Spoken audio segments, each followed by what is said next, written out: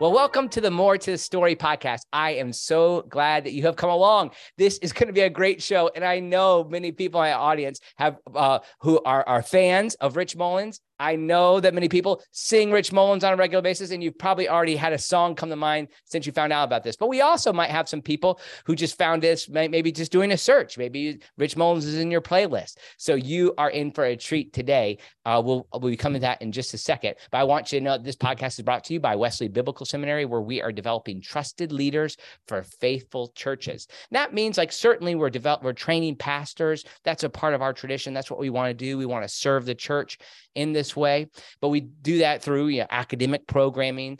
But we also feel a part of our job is just developing leaders in the church, and that includes several lay initiatives. So you can find out more about Wesley Biblical Seminary at wbs.edu. Also, I'm thankful to Bill Roberts from his financial planning company, who have helped me put this podcast together. He's a sponsor of this podcast, been so since the very beginning. You can find out more about Bill at williamhroberts.com. He's particularly good at helping people who have focus on things like housing allowances and guiding people in ministry towards thinking about planning for their retirement, which isn't something that people in ministry do very well, just from my experience.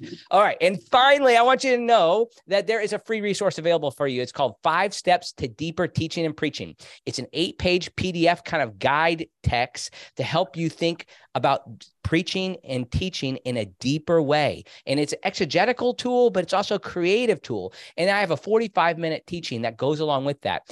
I'll send that to you for free if you sign up for my email list at andymillerthird.com. That's andymillerIII.com. All right. Well, I am so glad to welcome to the podcast James Bryan Smith. That's how I knew him, but now I know his name really is Jim. Jim, welcome to the podcast. Wonderful to be here. Thanks, Andy. Well, I was delighted to see in the IVP catalog this book. And sadly, I didn't realize, I was just like, oh, somebody has written a book on Rich Mullins. I've got to get it. And then when I got the book, I saw it said 25th anniversary edition. And I realized, I'm 25 years late. I didn't know this book had been out. It's such a great devotional biography. I really appreciate it. Thank you so much for writing this, Jim. Oh, well, thanks for saying it. And yeah, that's what it is. It's a devotional biography. It's kind of its own unique little genre, because it's not a straight up just a bio. Here's the facts of his life, but it's more what made this guy who he was. And I don't know if you have it as an audiobook. I'm just kind of fresh off of reading it, but this would be a great audiobook if you could go through, and so many times you quote the song, many of his songs, and provide the context for that. But then it's also thematically fits it. It would be a great audiobook if it just led right into him singing those songs. Okay, true. Sorry, I'm fanboying out here. I'll give you my context. Rich Mullins was one of the first 3 artists that my parents allowed me to listen to, right? And so Awesome God was just always played. It was like on a circular playlist for me if there wasn't such a thing, but I was singing it regularly. But you have an interest. It wasn't just that you had an interest in Rich Mullins' music. You had, a dramatic personal relationship with him. I mean, maybe more so than anybody outside of his family. Would you tell us a little bit about that as a kind of entree into this book? Well, you're right. So Rich and I became friends really long before I understood his music, which is a strange thing, and I think something he probably appreciated. I like you mentioned, I knew Awesome God. That song was just so. It was played on the radio. It was sung in churches. It was so that I knew, but I didn't know anything really about him beyond that. So he became a student at Friends University, where I teach in Wichita, Kansas. And he had come to Wichita to be mentored by a friend of his dad, who was just a guy who was a really deep, salty Christian, meant to mentor him. And he had fled Nashville because he just didn't want to get sucked up into that star machine thing that they were trying to do. And he's like, I'm an artist and I talk about Jesus, but I don't want to be a celebrity. I don't want to. Right. So he sort of fled Nashville in a way and ended up coming to Wichita to be with this guy. Well, 6 months after getting to Wichita, the guy has a heart attack. Oh, Morris wow. Howard is his name. And it was a shock to everyone. And so Rich was like, well, I'm in Wichita. I don't know what to do. And he had a passion for teaching music to kids on the Native American reservation. Yeah. That just had always been something. He'd done some trips there, and his heart really went out. And he thought, if I just want to be a music teacher. Wow. And so that was his goal. So he thought, well, if I'm going to do that, I need to get a degree in music education, which is really not true. He could have just gone. He was already probably over. But to his credit, he thought, I should probably learn about how to teach. And so he enrolled at Friends University to get a music education degree. And this is after he's I wouldn't say star. He would probably, he might not like that, but he was. You're right, Andy. He was very famous and very well known. And he was also like 34. I mean, he was not the age of college students. So that stood out in class, or when he was sang in the choir, or he was in the college band. So yeah, it was an interesting choice that he made. But while he was on campus, I actually saw him from a distance, and he was wearing really tattered jeans and a white t-shirt, and he didn't look like he fit. He had long hair, and I thought, should I call security? Like, I don't know. This is a homeless guy. I don't know what he's doing. Yeah, sure. Yeah. He really stood out, and he was about 100 yards away. And a student was standing next to me, and she knew that I was staring him down. And she says, do you know who that is? And I said, no. She said, that's Rich Mullins. And I said, the Awesome God guy? And she's like, no, he doesn't look like the album cover. You know, they kind of had short hair and all cleaned up on the album. But so he came to chapel that day. I was speaking in chapel. And afterwards, he introduced himself and found out my wife and I were living not far off campus. And he just showed up at 10 o'clock that night and just knocked on our door. 10 o'clock at night. We're like, we're going to bed, but okay. And he said, can I come in? And he did. And we talked for about 2 hours and started to develop a friendship. And then, kind of like the cat that you feed, that, you know, he just kept coming back every night. He would just knock on our door and hang out. And he did that for quite a while. And then we moved into a different house that had an attic apartment. And he was going to change his living situation. He said, hey, can I live with you guys? And I said, well, I don't know why you want to live with us. I mean, my wife and I, we've got a 1-year-old son. We're not living in a great neighborhood. You could live anywhere you want in Wichita. I mean, he's like, no, I want to live with a normal family. And so, wow, my wife and I talked it over and said, okay. And so he moved in, and we just became really close friends. You know, just a lot of long conversations, heart to heart sharing, authenticity, being real with each other. And he just became like a soul friend, like a person that and along the way, I started to appreciate his music. I was especially like the album Liturgy, Legacy, and a Ragamuffin Band. I mean, that album, which I think is his best album. I mean, I didn't know about it. And I was just going, This guy's a genius. Like, this music, lyrics are so profound. So it was a weird thing for me, Andy, because I was becoming friends with someone who was already a celebrity. I didn't really get it. Right. And yet he was not wanting that kind of life. He wanted a more normal kind of life. So interesting. Yeah. So I really knew him that way.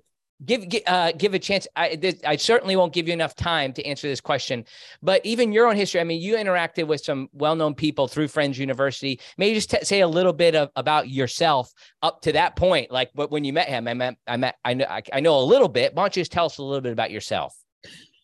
Yeah, I mean, I sort of joke that I'm like the Forrest Gump of Christianity. Like I was just really privileged to, you know, in that movie Forrest Gump, for no good reason, rein into all these famous people, and that's kind of what happened to me. I came to Friends University. Richard J. Foster was a professor. He wrote Celebration of Discipline, and so he was my professor, and we developed a strong friendship and mentorship, and then we worked together. And through Richard, I met Dallas Willard, and we became. And I was Dallas's TA for 7 years. And then he and I did a lot of ministry projects together. And I met Brennan Manning fairly early in the journey, and he became a good friend. In fact, he and Rich and I together, Rich also developed a friendship with Brennan. And so, it's kind of weird how through Richard Foster, I met Henry Nouwen. And so it's just weird how when you think of some of the names, and I look and go, I don't know what you had in mind, God. Why would I need And you were part of the Renovare project as well with Richard Roth? exactly? Yeah. Richard started Renovare right here at Friends University. Okay. In 1988, and not far from the office where I'm sitting right now. And so we started that ministry together, and along with some other people, Dallas, one of them, and been involved in that ever since. So, since you were a TA for Dallas Willard, were you a philosophy student? Was that your discipline? No, it was actually he got invited to teach a Doctor of Ministry course at Fuller called Spirituality and Ministry. Interesting. And it was interesting. So it was a DMin class, and so all of them were people in ministry that were getting their doctorate, and they chose to have a class on spirituality and ministry and how that works. And they invited Dallas to teach it, and he did the first year, and word got out how this class was so fantastic. And the next year it doubled in size, and Dallas said, I needed some help. And so they contacted me because Dallas knew me and I knew Fuller, and boom. And so I did that. It was really, really transforming just to be, because really to call myself a TA, I really was just sitting there trying to understand it myself. I'm sure. Yeah. Wow. Well, what a blessing for your life to be able to have those experiences. Like Forrest Gump, that's a good. Okay, so the ragamuffin man himself steps into your house, and actually, when you said that about him coming at 10 o'clock at night to your house, you have a 1-year-old son. You had a story in your book about the way Rich looked at possessions. That there was a time where he was on tour, and about a shower. Does this sound familiar? Do you want to tell that story? Oh, wait, which one about the shower? Oh, he just kind of, I'll see if I can say it. He looked at possessions, and you highlight this, like he wasn't interested in money, apparent, like that just wasn't a part of his life. And so he looked at life, like if somebody let him do something, you just participate in it. And he met somebody one time on tour, and he was getting kind of stinky because that wasn't too important to him. And that story. Yes. Okay, yeah. Okay. Yes. You can tell it much better. I use my language for my children, kind of stinky. So why don't you finish it? Yeah. I mean, he really did have this incredible, and maybe it was part of his Quaker heritage growing up, but he had this real simplicity about him. Possessions did not possess him. And I really saw that. He didn't want to know how much money he made. He got an accountant, and he said, I want all of the royalty money to go to you, and you'll be the steward of it. And you just give me an allowance. And I want to be paid whatever the average working man's wage is in the country right now, which is like, it was like $28,000 at the time. Wow. And just give me an allowance. And it was just funny because I knew how much he was actually making. And so to think that he was living that way. And I mean, there were times that he would say, let's go see a movie. And I'd go, yeah, that's great. And he's like, I don't know if I have enough money. I want to go, you have enough money. But you don't think you do because you're living on your little allowance. That's great. But yeah, when he died, we took all of his possessions, and everything he owned fit in an 8x10 room. Wow. I mean, everything he owned. He just didn't, material possessions did not mean much to him. And relationships did, people did, experiences with people. That's what really, and art and music. And that's what drove him. And you said the same thing too. I know I'm kind of jumping a little bit later in the book, just how he looked at success in general. Like that's how he viewed, like success was not an issue for him. Now that sounds very spiritual to say that, but this was a real practical thing for him. It's like it came to him, but it wasn't something that he sought. Is that right? Yeah. He did. It didn't have the same pull. He wanted his art, his music to be, respected. It's not like he had like no care at all. Like if he did an album, he really wanted the record label to promote it. He wanted fairness for the work he did. But in terms of fame and celebrity, status, and the money that came with it, that just had no grip on him. Yeah. So you organize this book in an interesting way that you pick out 10 themes, and then you walk through each of those things. Now I won't be able to go through all of them. That's why people need to go and buy this book, right? But nevertheless, one of the key things is understanding like his own roots, but then there's this emphasis too on the person of Jesus. And I remember, and it's funny, I not funny, it's interesting to me that I was aware of this song, and you have to see kind of like my imagination of going back and remembering listening to this is this song, Boy Like Me, Man Like You, and emphasizing the significance. Like I was probably, I don't know, 8 years old, and I'm sitting in the back of a minivan, and there's a tape player playing this song. But this song captured me because he's thinking like of the significance of the incarnation, that Jesus was a boy, and all the type of things he might have, like if he liked a cute girl as she walked by. I mean, this was a key theme. Like he had a rich Christology. Could you talk about that a little bit? Very much so. Yeah, very much so.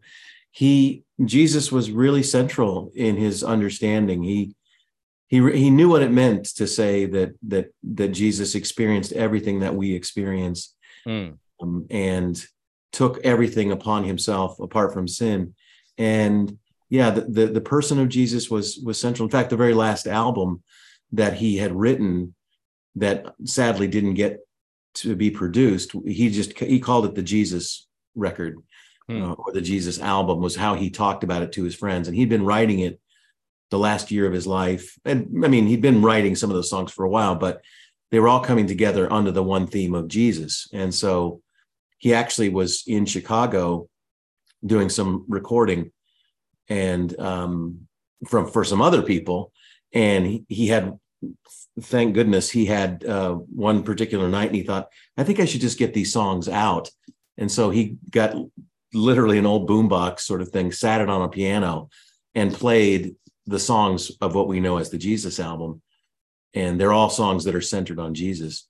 Yeah. And thank goodness that he did that, because they were able then to sort of do some things with that tape, as well as then a bunch of contemporary Christian recording artists, Michael W. Smith, Amy Grant, and others, stepped in and actually recorded the songs. But that tells you, he had this strong focus on Jesus.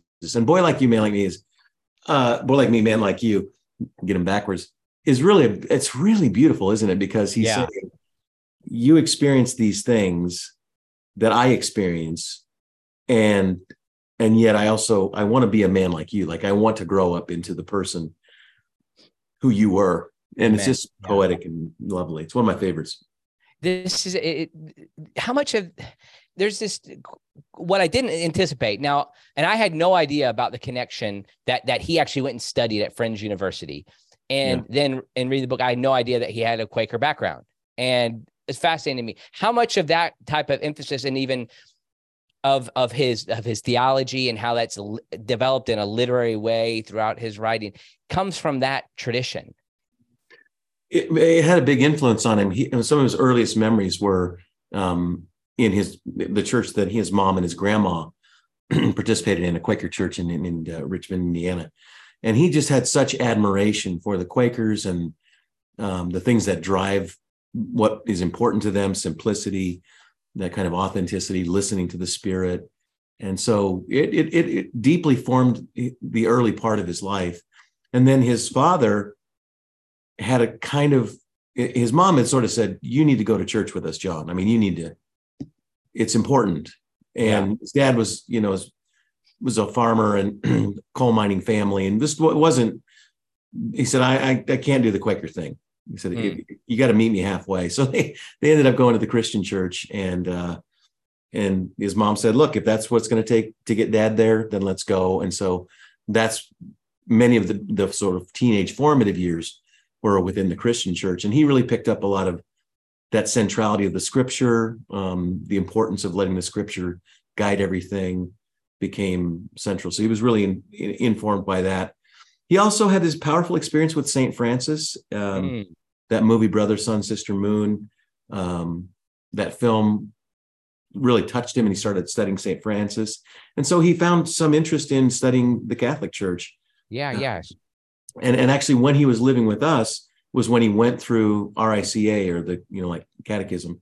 He went through that period. And it was interesting because he would come home every Wednesday night from that, and we would talk for like 2 hours, and he would say, here's what I agree with, here's what I don't agree with, here's so we had these great conversations. And at the end of it, he said, I just don't think I want to become Catholic.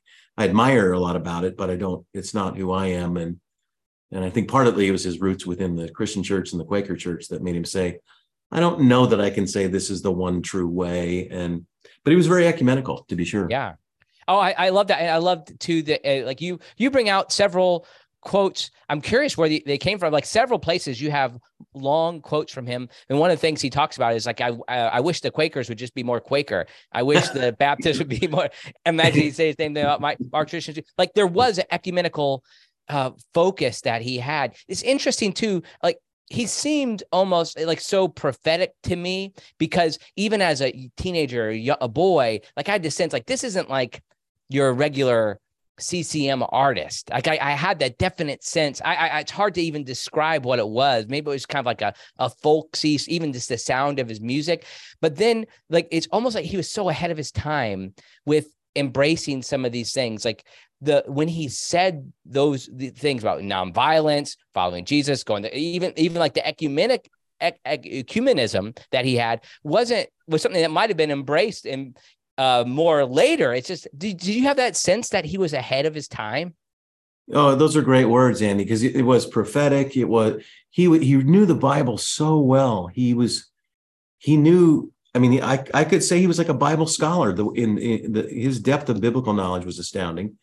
He was widely read theologically. So I would consider him a great theologian, because we could go all over the place, into Chesterton, to Hart, to whoever. Church history he understood well. And so, yeah, I mean, he was all of those things, and yet it came out in a prophetic way. And you put that really well, because after he had passed and the family had asked if I would write the book, I spent a lot of time interviewing CCM artists, and they all said what you just said was he was a prophet. Like, we're sitting here trying to like write a hit song that they'll use in church, and we'd like it to be successful. And Rich he was preaching another thing, saying this isn't about any of that. And I think that's why many of them came to his funeral in Nashville, and because they knew this guy was different. And he was speaking to something that even they were challenged by.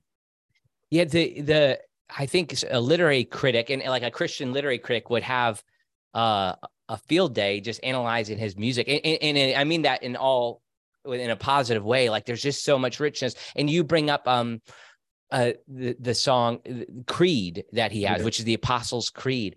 And you point out that he really was struck by G.K. Chesterton's line in Orthodoxy, that led him to, and for our audience, in case you don't know, like Orthodoxy is one of the better known books by G.K. Chesterton. And you have a line where, and all of a sudden I couldn't believe it was like a light bulb moment for me, Jim. Thank you so much for cluing me in that this is where he drew this from. But God and humanity made it, and it made me, talking about Orthodoxy. And then I'm like, oh, there it is. I did not make it. No, it is making me. This was a key emphasis too. And this is connected. I'm going to actually bring that idea together with the way he signed autographs. Does that make sense? Yeah. Yeah, it does. That's really good. That's a good connection. Yeah. He read Chesterton. He loved Chesterton and that particular line, because I asked him about it. We would talk a lot about his songs, and he liked to talk about lyrics, because he really loved, and he was, really unsurpassed. If you think about it, people are still listening to his music today. Yeah. Think about that. That's stunning. How many people from that era in CCM we're still listening to those songs? Like almost nobody. Yeah. And even 15 years ago or 10 years ago, it's all sort of the new stuff. But why the endurance? Why do we still listen to his music? And it's because the lyrics were the music's beautiful, but the lyrics were poetic, they were prophetic. And so when I asked him about the song Creed, and he said, well, to be honest, we were one song short for the album. and he said, I was on an airplane and I was reading through something, and I came across the Apostles' Creed, and a light dawned on him. He went, I didn't make this. Like the Apostles' Creed, I didn't make this up. God made it, and through the church, He says, "Oh, that's like the Chesterton, God and humanity made it." Humanity being like the church, the early church that came together and put this from these councils. And he said, it's like making me. And that's when it clicked. And so he started I was on an airplane. He started writing what became Creed, because he just saw this is what's shaping my life. And then what you alluded to. So his autograph was always "Be God's," God''S, like belong to God. That's right. That's your destiny. That's your call. Wow. Because God is the one who's made this all happen. Yeah, it's beautiful. Well, there's always a song that stands out to me. And that's I lived 3 places in Indiana. I was born in Rushville, Indiana, not far from Richmond. And then I lived in Bloomington and then in Indianapolis. My parents were Salvation Army officers. And for a period, we traveled all around all the Salvation Armies in Indiana. And I went to the Richmond Salvation Army. And one of my favorite songs, I mean, to this day, my kids love it. My kids are 15, 13, 11. Yeah. Hold Me Jesus. Yeah. You knew where I was going. And boy, so, yeah. if ever there's time. Now I'm just curious if you can help me figure out I can't help but think, and I had a friend who went and visited a musician, Phil Legger. He does the music for that you'll hear on this podcast. He went and visited, and he had this idea, and I had something to say. I heard a Salvation Army brass band. I played in a Salvation Army brass band in Richmond, Indiana, right? And so he says in that song, which is so intense and personal, out of nowhere, and a Salvation Army band is playing this hymn. Yeah, and I'm trying to find it here, make sure if I sang it, and which wouldn't be good for anybody. Yeah. So he said, and the Salvation Army band is playing this hymn, and your grace rings out so deep, it makes my resistance seem so thin. Yeah. What do you think? What do you think that he's referring to there? Like, I've always wondered, what does he think this hymn is? The Salvation Army is singing this. Yeah. hymn. What hymn? I couldn't guess. I mean, but I know this. He loved the hymns. In fact, he would end his concerts by having he and the audience singing hymns together. Wow. And that was his sort of he felt like, yeah, this is a concert and you came to hear my music, and I get that, but the center of why we're here is Jesus. And I know we're not a church, but let's sing these songs because they were so important to him. And that's a good question. No one's ever asked that. Not that I should have an answer, because I don't know. I don't think he's referring to a specific hymn. I think it's something. Now, honestly, this was a hard section for me to read, and I've seen some YouTube videos. I know he was a very vulnerable person, right? Yeah, and he was prophetic, but the pages before this section, I had a hard time reading because he's so vulnerable about his own temptation. Yeah. And you said that he wrote this song when he was in Amsterdam. I'm just going to be quite frank, when he was sexually tempted. Like, he was tempted by the world that was around him. And I know some people have just taken this and made all sorts of implications about his life or whatever. But he even talked about his own addictions and things. But nevertheless, like, it was in the midst of that time that he wrote this song, "Hold Me, Jesus." Yeah. He's in Amsterdam. He's in a hotel room, and Rich was smart enough to know that he would be better off if he had a traveling companion as accountability and that sort of thing. But that person he was with on that day, he'd fallen asleep, and Rich didn't want to wake him up. And you're right. I mean, you're in Amsterdam, so it's not just lust or something. It's also, there's whatever you want to vibe or take as substances, and it was legal. So he's just thinking, I can go do all these things that are taboo and forbidden and sin. But I feel this temptation and I don't want to do it. Can you help me, Jesus? Can you just help me? And I think the reason that song is so meaningful to so many people, and has been for years, is because of the authenticity. I mean, it's just so raw.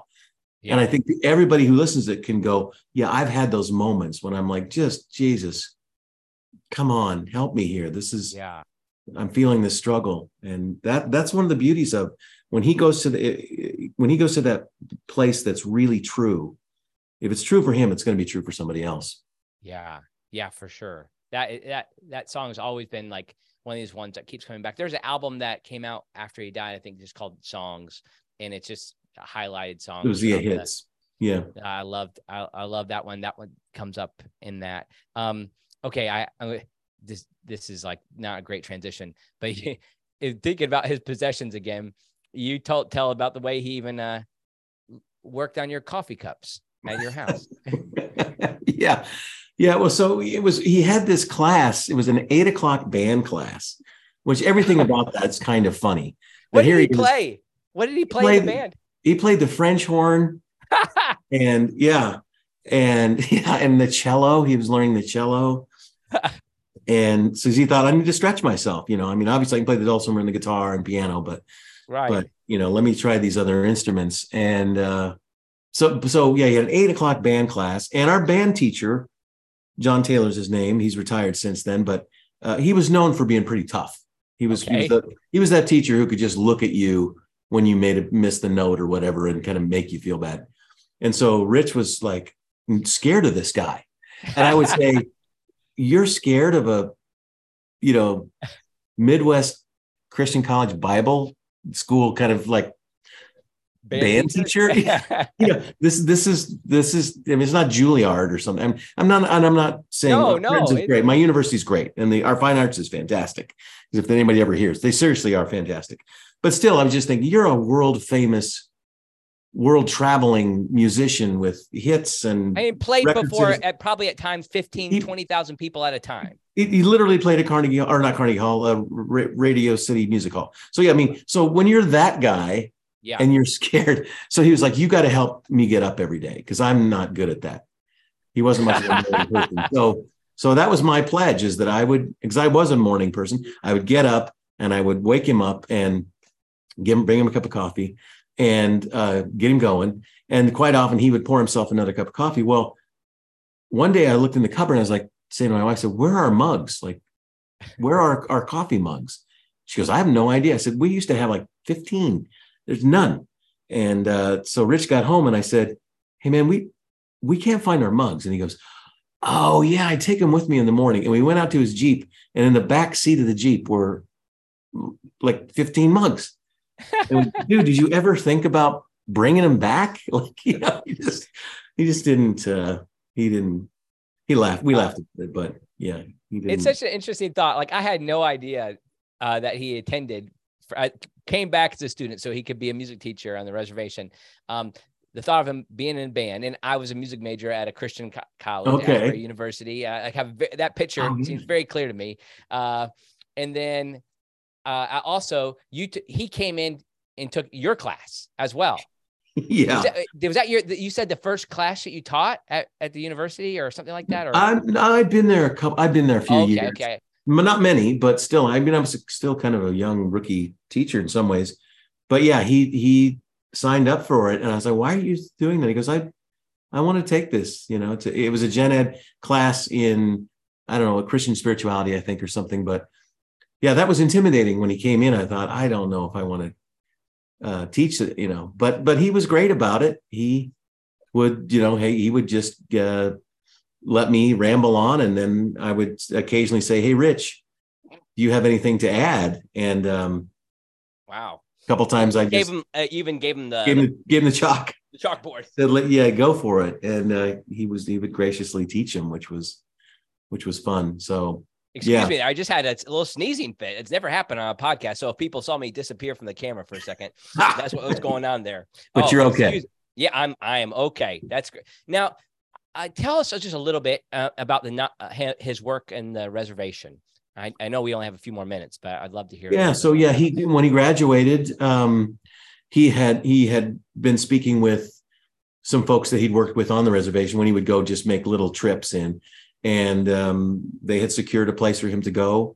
It's a Navajo reservation, and he went there, and a guy he'd kind of been mentoring, who'd also graduated from Friends, went with him, and they were collaborating on music projects, and they went out and just lived there, and he started to teach, and they built a hogan for them to live in. They hand built it too, which was kind of impressive.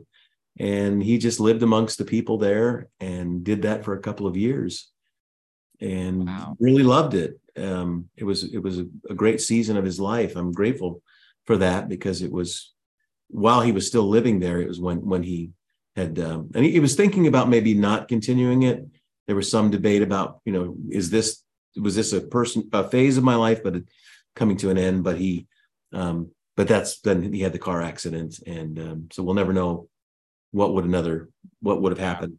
Was he making music still at that time? Was he? Yeah, like the Jesus album I mentioned, he had been working on that. He also wrote a musical, which is really fascinating.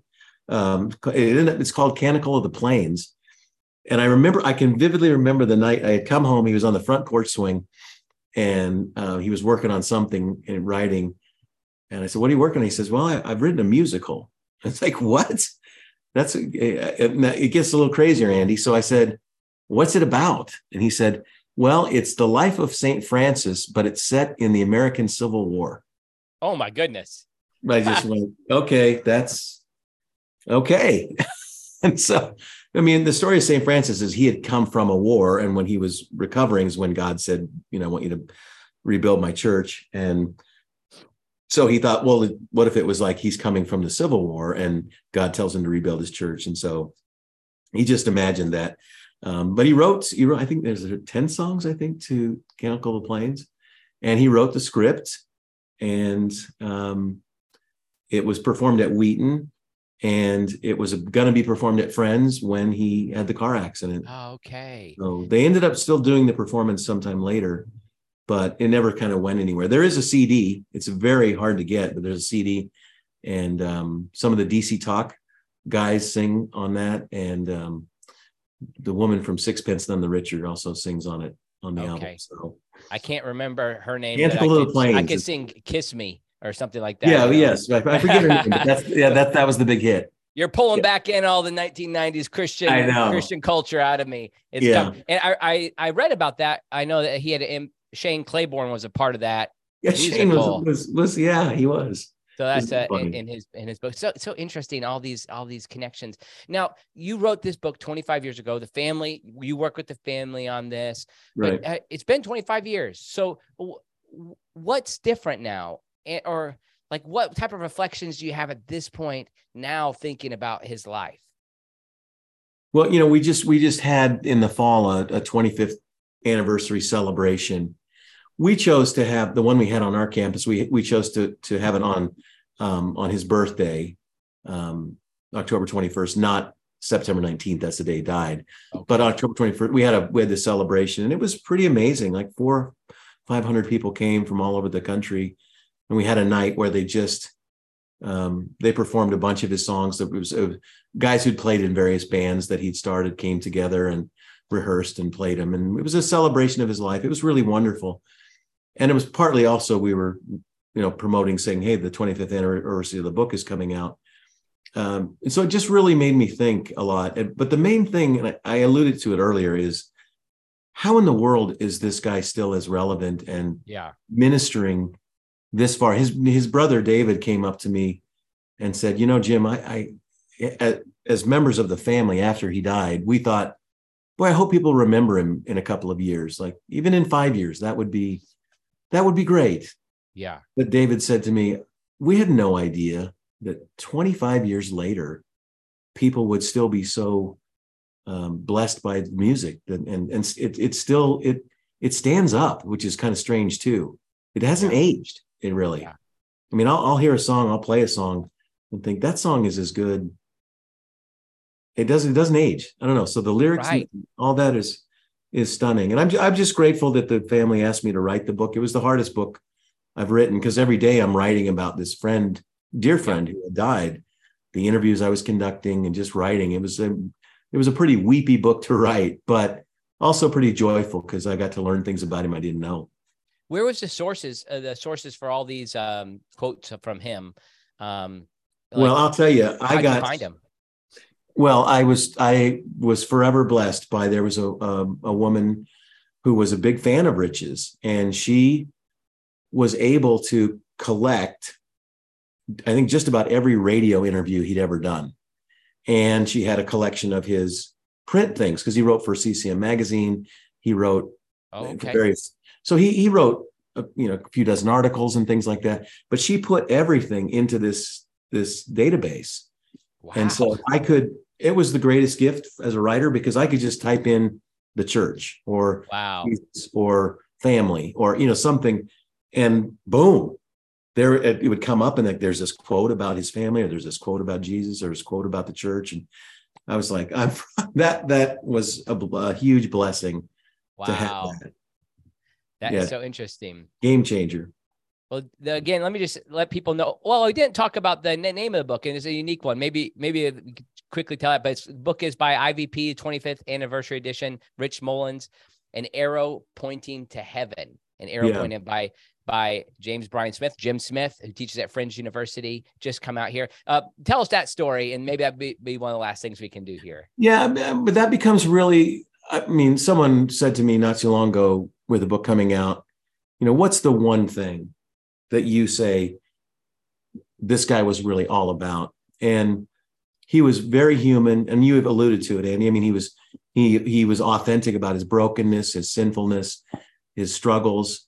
He was as human as you can get. I saw him, and there's a movie called Ragamuffin, and it doesn't portray him entirely accurately, because you think, if you watch the movie, and I'm grateful for the movie, but if you watch the movie, you think, well, he was just this angry guy who had a drinking problem or something. That was very small part of who he was. He was funny, he was fun, but he had a gift like nobody else to take you to God. His songs do. I moved to doxology when I listened to his music. I want to praise God, and he had that gift. And so he was in Ireland and doing a photo shoot. He was up on a hill by these castle ruins, and the photographer was down at the bottom of this hill looking up, and he said, "Oh man, like raise your arms." And so Rich kind of went like this, and he goes, "No, lower," and he went like this. And the photographer yelled up. He said, "Man, that's awesome. You look like an arrow pointing to heaven."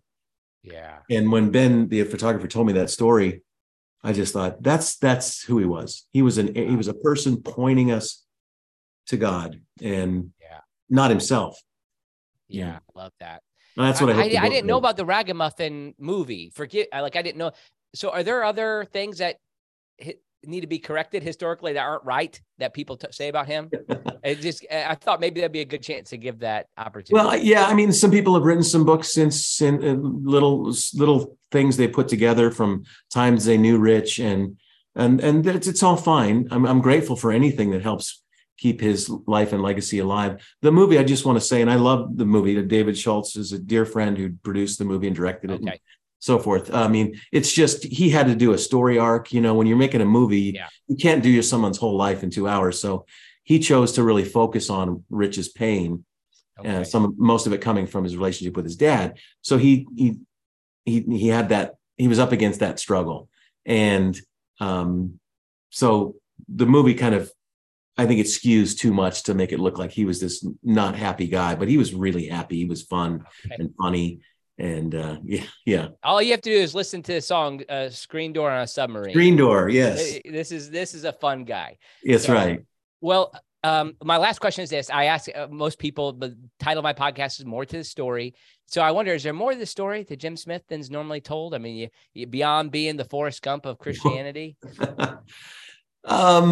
Yeah, the Forrest Gump thing is pretty real. I still will wonder what God had in mind in creating these incredible experiences and opportunities, and continues to. Even today, getting to learn about you and your life and your story, I feel I'm blessed that I am getting to experience that. And God's amazing. The kingdom is just, it's an adventure. Yeah. Amen. Well, thank you so much for coming on. It means a lot to me. Thank you for taking the time, the painful step of writing this book for us. And I really encourage people to get it. It's like a real devotional trip through Rich Mullins' life and legacy. I know many of my listeners would really enjoy it. So thanks for coming on, Jim. Thank you. Blessings. Thanks, Andy.